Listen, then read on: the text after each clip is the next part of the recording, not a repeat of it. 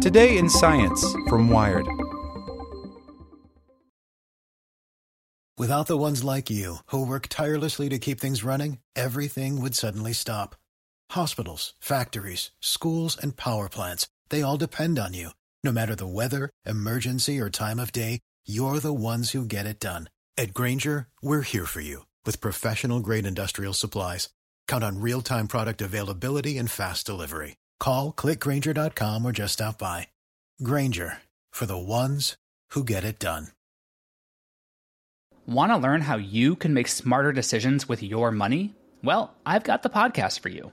I'm Sean Piles, and I host NerdWallet's Smart Money Podcast. Our show features our team of nerds, personal finance experts in credit cards, banking, investing, and more. And they'll help you make the most of your money while cutting through the clutter and misinformation in today's world of personal finance. You'll get clarity on strategies to help you build your wealth, invest wisely, shop for financial products, and plan for major life events. Listen to NerdWallet's Smart Money Podcast wherever you get your podcasts. Today in Science from Wired.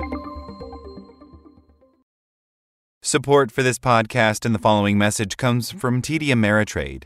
Meet their newest trading platform, Thinkorswim Web.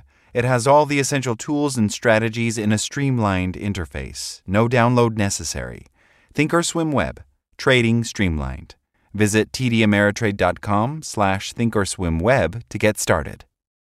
How to trick your brain to remember almost anything. Four-time USA memory champion Nelson Dellis and psychological scientist Julia Shaw explain how to boost your memory skills. By Matt Reynolds, Wired UK.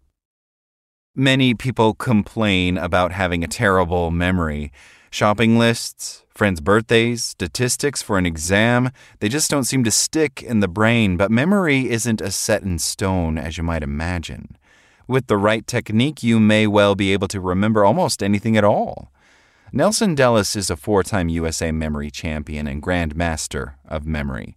Some of his feats of recollection include memorizing 10,000 digits of pi, the order of more than 9 shuffled decks of cards, and lists of hundreds of names after only hearing them once. But with a little dedication, Dellis says anyone can improve their memory.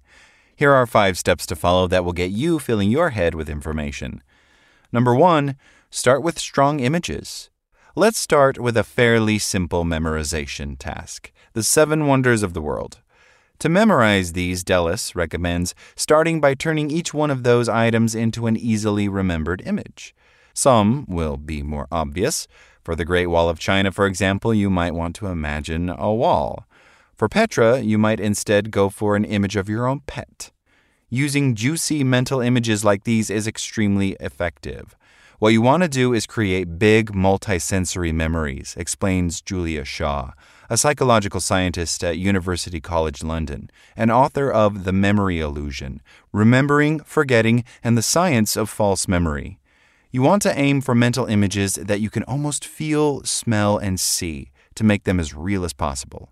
There's science behind all of this. Images that are weird and maybe gross or emotional are sticky, says Shaw. When looking at the brain, researchers found that the amygdala, a part of the brain that is important for processing emotion, encourages other parts of the brain to store memories. That's why strong emotions make it more likely that memories will stick. Number 2, put those images in a location. The next step is to locate those strong mental images in a setting you're very familiar with. In Dellis's example, he places each one of the 7 wonders on a route through his house, starting with a wall in his entryway. Then Christ, representing Christ, the Redeemer, lounging around on a sofa. The weirder, the better, Dellis says. In the kitchen, you might imagine a llama cooking up a meal. This technique of linking images with places is called the memory palace, and it's particularly useful for remembering the order of certain elements, says Shaw.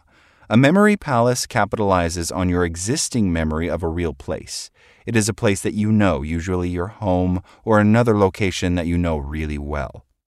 If it's a list of just 7 items, that space can be relatively small, but when it came to memorizing 10,000 digits of pi, Dellis had to widen his memory palace to the entirety of his hometown, Miami. He divided the 10,000 digits into 2,000 chunks of 5 digits each and placed them all across 10 different neighborhoods. Neuroimaging research has shown that people show increased activity in the occipital-parietal area of the brain when learning memories using a memory palace, says Shaw. This means that the technique helps to bring in more parts of the brain that are usually dedicated to other senses. The parietal lobe is responsible for navigation, and the occipital lobe is related to seeing images. Number 3, pay attention. Remembering 7 weird images for the wonders of the world shouldn't be too hard, but when you're memorizing 10,000 digits of pi, you might need a little more motivation. I would tell myself this mantra: I want to memorize this. I want to memorize this, Dellis says. It's a simple mantra, but it would align my attention and focus on the task at hand and help me remember it better. Number 4, break things up. With very large numbers like pi or a long sequence of cards, it also helps to break things up. Dellis turned each 5-digit chunk of pi into an image that he could easily remember. Words are easy. You see a word and it typically evokes some kind of imagery in your mind. But things like numbers or cards or even names are a little trickier, he says. And those have systems that we've developed and learned so that whenever we see a name or a number on a card, we already have an image preset for it.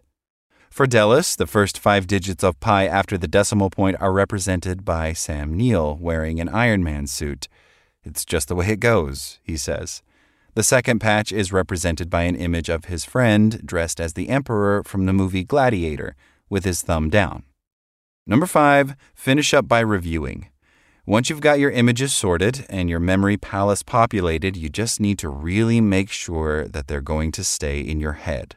Most memories never make it into your long-term memory, says Shaw, and that's why it's so important to repeat the information to transform the short-term memory into a long-term memory. And sadly, there is no easy hack for that. It comes down to repetition and hard work. To become a memory champion, I had to work at it every day. I trained very hard and made it something that is just instinctive to me. And that only came with practice, says Dellis. And if that sounds like a lot of work, well, you'd be right. Like what you learned? Subscribe everywhere you listen to podcasts and get more science news at wired.com/science.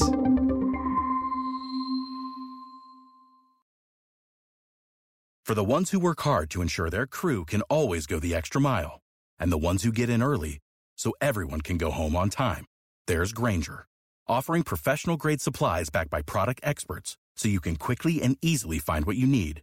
Plus, you can count on access to a committed team ready to go the extra mile for you. Call, click Grainger.com, or just stop by. Grainger, for the ones who get it done.